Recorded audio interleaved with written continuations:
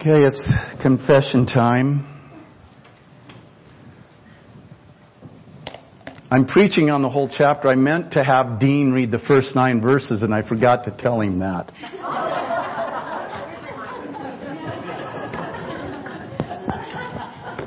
But I was thinking of instances in the Scripture where the people listened to the reading of the entire law. That must have taken hours and hours, and they stood. So this was no biggie, right? Piece of cake. So let's go on to Dean, you want to stand up and read chapter 9 for us? Well, okay, chapter 8. The heading in my Bible says AI destroyed. Well, chapter 7, the previous chapter that I spoke on last week, had a little different story to tell. It wasn't AI that was destroyed. It was a resounding defeat for God's people, Israel. They had failed. They had been defeated. And they're stinging from that right now. The great inventor Charles Kettering suggested that we must learn to fail intelligently. He said, once you've failed, analyze the problem and find out why. Well, we see that taking place in chapter 7. God helped him analyze the problem. It was someone in the camp who had sinned.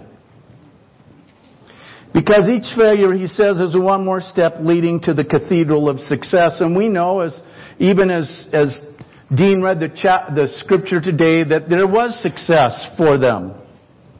The only time you don't want to fail, he said, is the last time you try. That makes sense. And here are 3 suggestions for turning failure into success. Honestly face defeat. What happened here and why? Exploit the failure. Don't waste it. Learn all you can from it. Every bitter experience can teach us something. And I think that's exactly what was happening with the people of Israel. They were trying to learn whatever they could from this defeat that should not have happened. Never use failure as an excuse not to try again. You may not be able to reclaim the loss, undo the damage, or reverse the consequences, but you can make a new start. Wiser, more sensitive, renewed by the Holy Spirit, and more determined to do right. And I really think that's what was happening in Joshua's heart and in the people of Israel. And you know, we've all failed and have been defeated at some point in our lives. Alright? It's part of the human condition, I think. We mess up and we're defeated. So how do we bounce back from defeat? Because that's the question Joshua and Israel had to ask themselves at this point. How do we bounce back from defeat? Especially when you know it's your own fault. Those are the hardest ones to take. I mean, if you can look at some other factor or someone else and blame them, that's one thing. But when you say to yourself, you know, the reason I failed, the reason I was defeated is because I just blew it. I messed up. And that's what we're dealing with here. And by the way, what we're going to do today is we're going to look at this scripture in a corporate sense as applied to Israel or as applies to the church. Now, you can apply this on an individual basis. The same things I'm going to point out to you today would apply for individuals as well, but I'm going to approach it from a corporate sense. We. All right? Because that's what's happening here. What happened at Ai, the defeat, was a problem for all Israel. It was. It affected all of them. So what needed to happen to get them to bounce back from this defeat that they just suffered? The first thing is this. Realize that God has not forsaken us. Realize that God has not forsaken us. Look at God's first words to Joshua in verse 1. Do not be afraid, do not be discouraged. Now, we can easily understand, I think, why the people of Israel or Joshua might have been fearful and discouraged. They have to go up against an army that's given them a licking once already. They were surprised by what they thought would be an easy opponent. And no one wants this thing that just happened to happen again. So God's first words to them are words of reassurance. And He's telling them the outcome is going to be different this time. Now, God here then, I think, is addressing the natural reaction that tends to encapsulate how we feel when we've been defeated. We're fearful, we're discouraged. Fear. We're afraid to try again. We're afraid to move forward. We're afraid of failing again. We're wondering if God will be with us ever again. During World War II, a military governor met with General George Patton in Sicily. When he praised Patton highly for his courage and bravery, the general replied, "Sir, I am not a brave man. The truth is, I am an utter craven coward. I have never been within the sound of gunshot or in sight of battle in my whole life that I wasn't so scared that I had sweat in the palms of my hands." Years later, when Patton's autobiography was published, it contained this significant statement by the general. "I learned very early in my life never to take counsel of my fears." I learned very early not to let my fear drive me, consume me. The Bible has something to say about that, like, we have not been given a spirit of fear, but of power and love and a sound mind.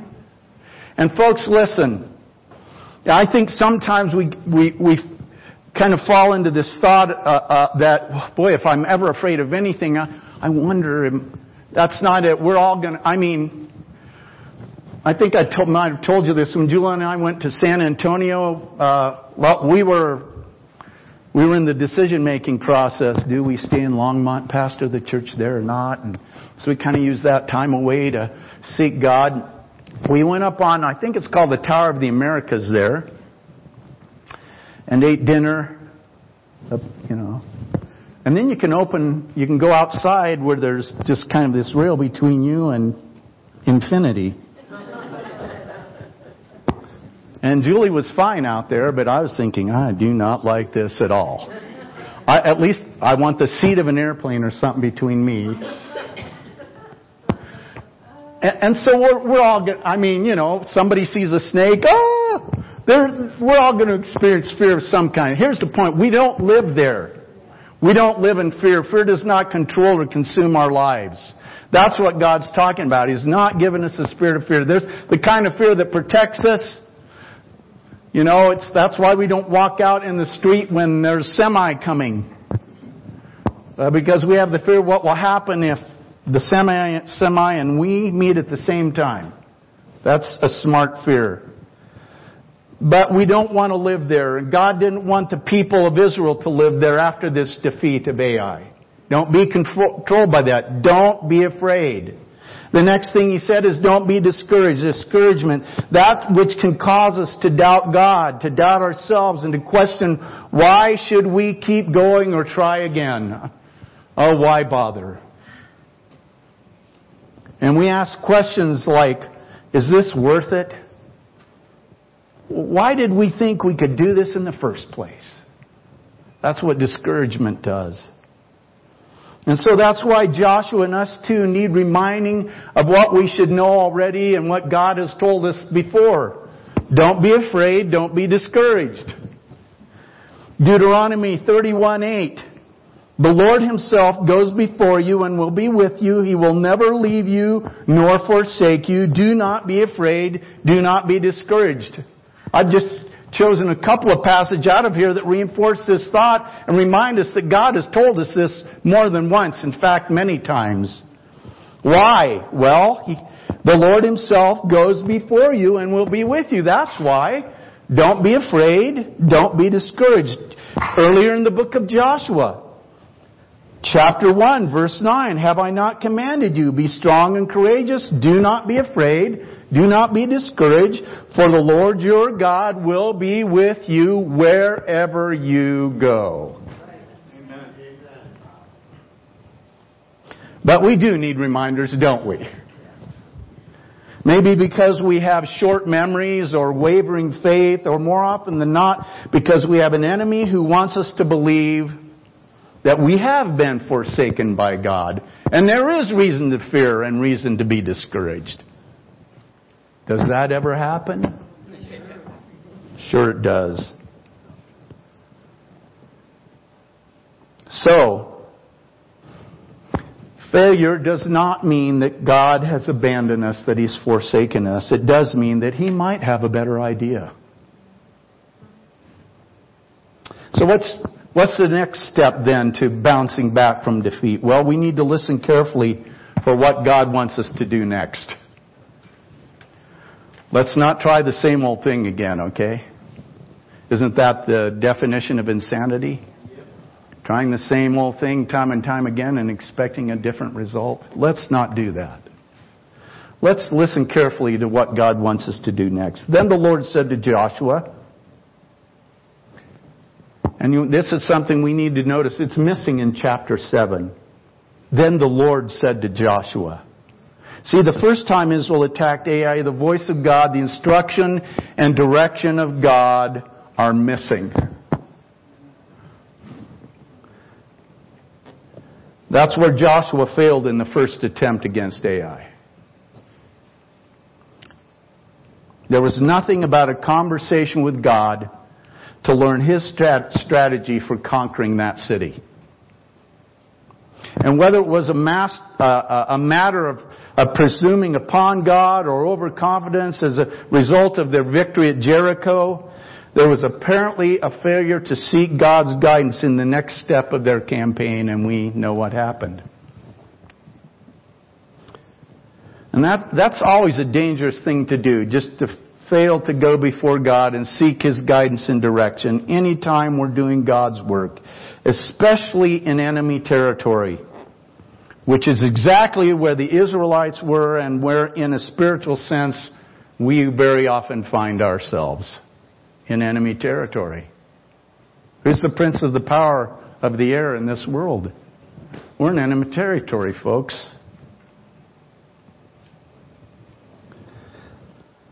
But as we begin this chapter 8, once again we hear the voice of God, the master strategist, the one who knows the way and on whom victory depends.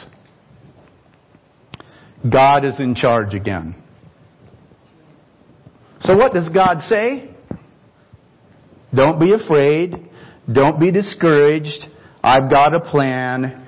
Ai is yours. And we could throw in, if you follow the plan. Henry Blackaby tells of the years when he was pastoring in Saskatoon, Saskatchewan. He pastored there for 12 years. And he said, one day a farmer said to me, Henry, come out and visit me at my farm. This is kind of like finding the Swensons or something.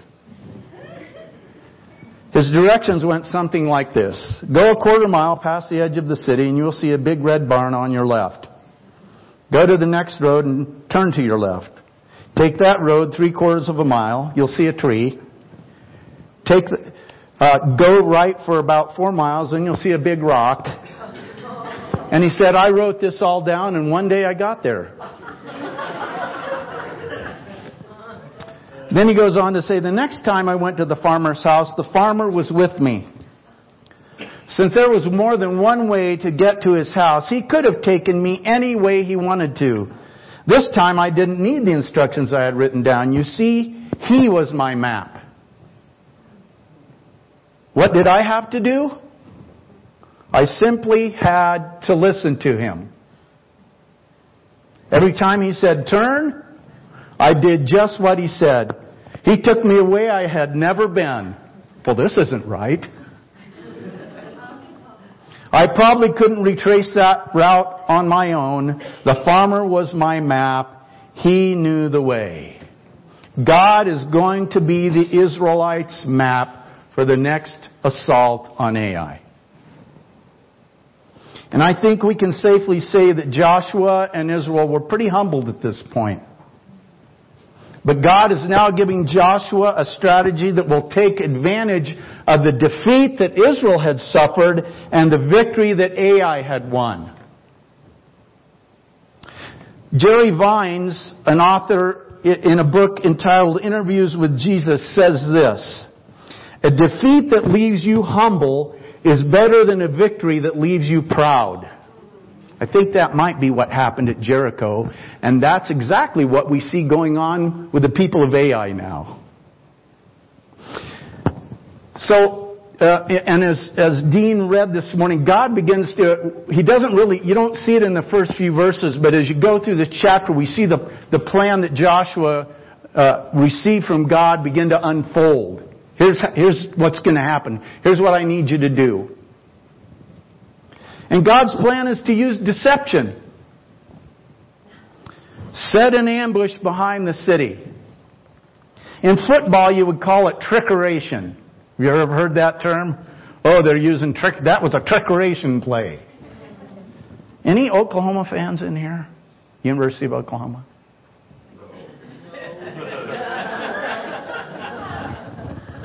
I had to throw this in. Remember the 2007 Fiesta Bowl between Boise State University and Oklahoma?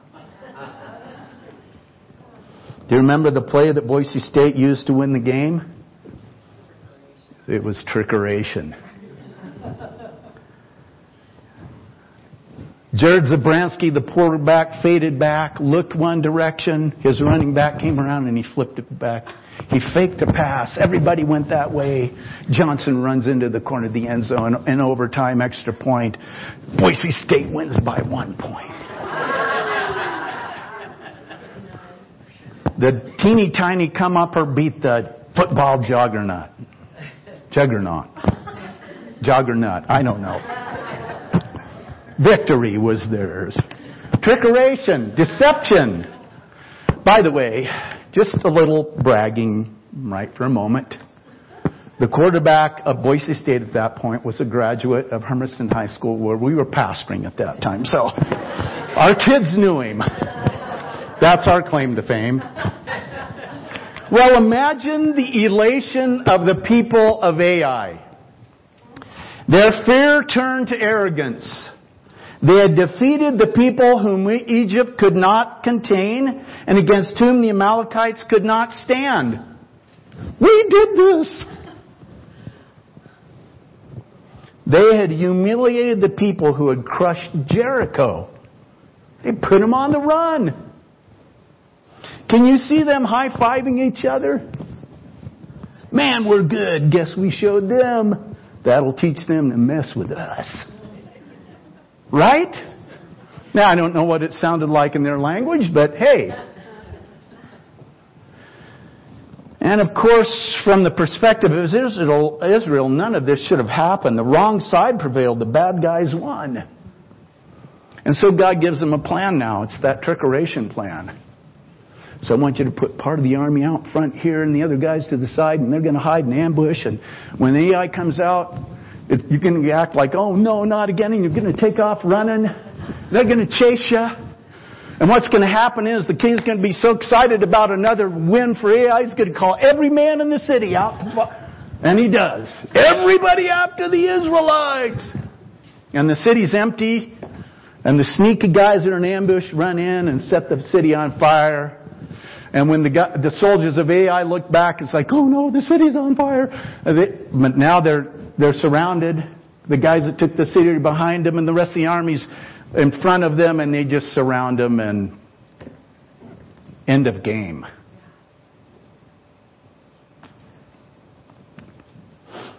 So obviously, this time, Joshua and Israel were listening pretty closely, pretty carefully, don't you think? They got it all right, and boy, did it work out. So their defeat led to victory. Ai's victory led to defeat. So how do we listen carefully? How do we listen carefully? It seems that God was speaking to Joshua in a way that he could very clearly hear. The Lord said to Joshua, was he saying, Joshua? I don't know. It really doesn't tell us if Joshua was hearing an audible voice. And remember, before they took Jericho, this commander of the army, the Lord, stood right there before him with a sword in hand. So that was pretty clear one-on-one communication. We really don't know what's going on here and how Joshua was hearing this. I mean, I've never heard God's audible voice.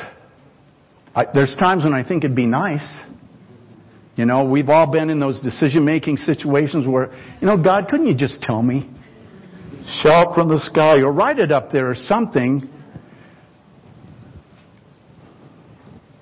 And I would guess that probably few or none of us who've actually heard the audible voice of God. But sometimes we get some pretty clear impressions. I think that was illustrated pretty well on Wednesday night when Joel Vanderkoy said, I was going to go in a certain direction and I was reading this scripture and God told me, I want you to follow up on the things about the tabernacle. Now, Joel wasn't saying God said, Joel, go to the portion of the Old Testament that talks about the tabernacle and read about that and, tell them at Longmont on Wednesday. I don't think God did that. But he had this, what I say? We have this clear impression in our minds and hearts. This is God speaking to me. Maybe that's what was going on with Joshua here. I don't know. So how do we listen carefully? How do we hear God when He shares His strategy for battle with us or His direction for anything else in our lives that we have to make decisions about? Well, there's four things. First of all, we turn to Scripture. See, God speaks to us most consistently and usually most loudly through His Word. All right?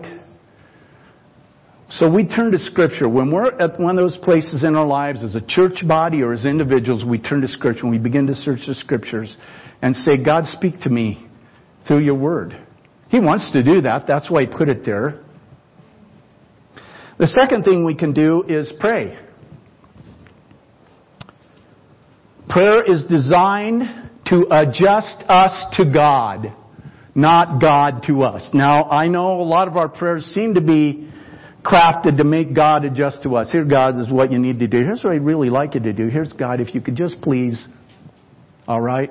But really, and so often I think in our minds, because we don't hear that clear, audible voice of God, we kind of see prayer as this one-way communication when it's really intended to be two ways. It's conversation with God. And so we pray, and the idea there is that we will adjust our lives to God, not God adjusting Himself to us. We want to find out what God wants us to do and what changes, adjustments we need to do to fit in with God's plan and purpose. The third thing, circumstances. Like our work, our relationships. Are we experiencing a crisis? Are we going through a change? Ask God for His perspective on your circumstance. A lot of times when we come up to these places in our lives where, especially when there's a major decision to make, there's something going on in our life. We're beginning to see things happen in our lives, and we need God's interpretation of those circumstances so we understand that He may be moving us in a direction that He wants us to go in. Maybe a job is ending. Maybe you've stepped down from a ministry position and God wants to lead you in a new direction. Maybe you develop some relationships in the church or in the community and God is moving you in that direction. It's kind of like this thing that I know Jan and Bill did with, I think it was the police department said a while back. We need people who can help folks that are dealing with certain issues in their lives, and we can do that. The fourth thing is the church. God speaks to us through the body of Christ. We need to seek the counsel of trusted, mature believers. And it's not just the pastor. The pastor's glad to help with that. But listen, we need to be able to go to each other. Listen to these scriptures from Proverbs. Without guidance, a people will fall, but there is victory with many counselors. That's 11:14, Proverbs 11:14. Proverbs 15:22, plans fail with no counsel, but with many counselors they succeed. Proverbs 24:6, you should make war with guidance. Victory comes with many counselors. So there is that sense in the body of Christ where we can speak into each other's lives. And what's good about that is you have a perspective that I don't have, because a lot of times this is how I see things. All right? And so again, I'm talking about mature, trusted believers, people whose hearts are in tune with God. You don't just want to go to anybody. You want somebody who's genuinely interested in knowing that you are obedient to the will of God. Okay? So, how do we listen carefully? We go to the Scripture, we pray, we ask God's perspective on the circumstances that are happening in our lives at that period, and we seek the counsel of trusted, mature believers. And hopefully through those means, as we do that, we will hear the voice of God giving us direction, just as He did for Joshua in their second foray against Ai. So 2 things we need to do to bounce back from defeat. The third thing is this: align ourselves with God's strategy. Align ourselves with God's strategy. It's one thing to hear from God. It's another thing to obediently align with His strategy, because doing so often requires change or adjustment on our part. Adjustment, okay. Change is kind of the dirty C word. We don't always like the sound of that. It's one thing to hear from God. It's another to obediently align with His strategy, because doing so often requires change or adjustment on our part. Noah could not continue life as usual and build an ark at the same time. Adjustments, some major ones. Abram could not stay in Ur or Haran and father a nation in Canaan. Moses could not stay on the backside of the desert herding sheep and deliver the people from Egypt. Peter, Andrew, James, and John had to leave their fishing business in order to follow Jesus. Matthew had to leave his tax collector's booth to follow Jesus. So what kind of adjustments did Israel have to make? Well, first of all, Ai was taken in a completely different way from the way Jericho was taken. To march around the walls of Ai might have been disastrous. See, the men of Ai had the confidence of victory behind them already. Had the Israelites done at Ai what they did at Jericho, or even what they did in their first attack at Ai, they could have suffered defeat once again. But Ai was different. It was a different place, a different attitude, and God had a plan, a different plan that would work than that which worked to conquer Jericho. We have to do things a little differently this time around. And there's something I think noticeably missing when we read the accounts at Jericho and Ai, and it's this: the weapons of war are never mentioned because they're the same. The weapons never changed. What changed was the method. It was the method of doing war against these 2 different cities that changed. That was the adjustment that Israel had to make in obedience to God. We have to change our methods. You know, I think back to the Revolutionary War. And up till then, you know, what you did with soldiers is you got these big long lines and ranks, and you marched everybody forward so far apart and you shot at each other. I'm glad that there was somebody that said, you know, that's really not that smart. And so we had these wild and rowdy and uncouth Americans that developed this kind of guerrilla warfare thing. We hid behind rocks and walls and trees and shot at them. It was considered unruly and ungentlemanly, but It was a lot better for your health than standing there in the open. And all right? So the method changed. God said you need to use a different method against Ai than you used against Jericho in your first attempt against Ai.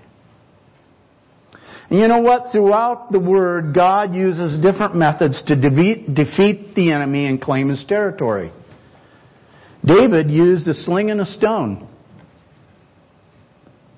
Gideon used a ridiculously small army with pitchers, trumpets, and torches. In the New Testament, God used a crazy man to missionize the Decapolis. Or he used to be a crazy man until after he met Jesus. Once the demons were kicked out of him, he became a missionary.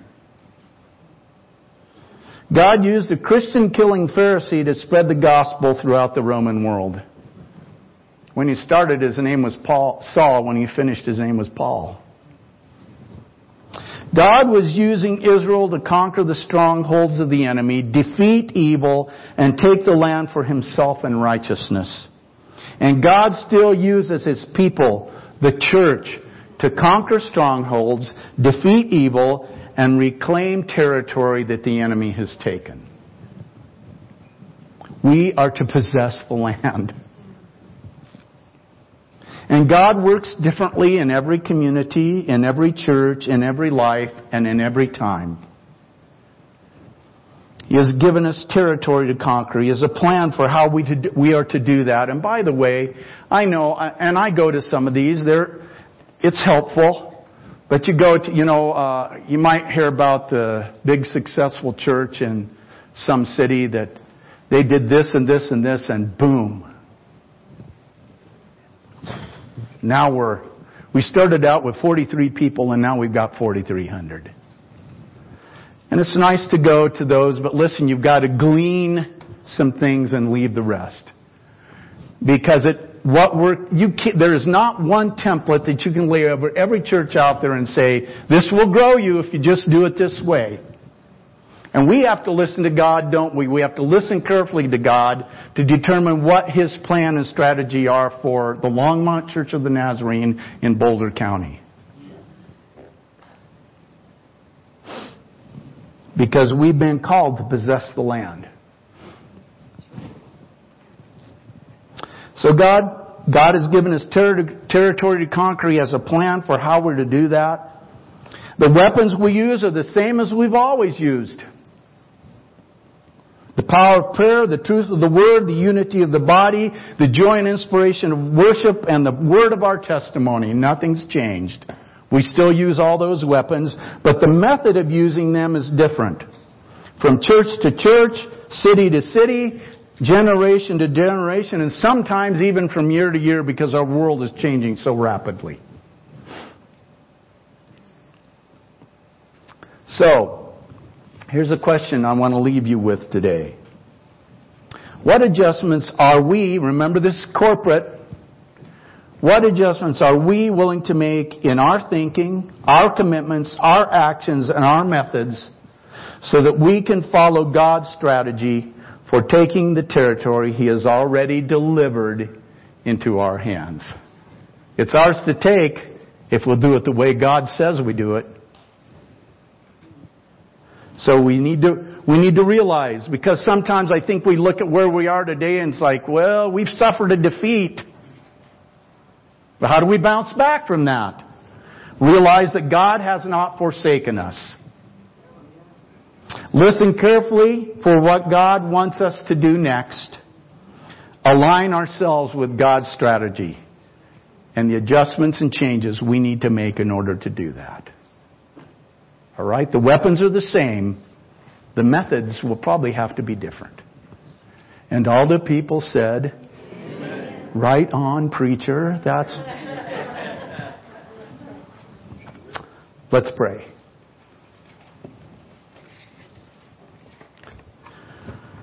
Father, I have to say, sometimes I'm amazed at how a story about this place called Ai and What happened to Israel the first time they tried to take it, and what happened the second time they tried to take it because they did take it because they listened to you and you gave them a strategy that worked. How that applies to us right here, right now, today. Even though we have never seen AI, or probably don't even have that great an idea where it is. And yet, Father, what you did in that place, in that time, Lord, has great lessons for what you want to do in this place, in this time. And Father, I believe you have every one of us here for such a time as this. And we can look around and say, well, you know, our church has been bigger in the past, and we had young people and children, and et cetera, et cetera, et cetera. And for some reason we've suffered a defeat, and oh no, what do we do now? Well, remind us first of all, you've not forsaken us. Second of all, we need to listen carefully for what you want us to do next.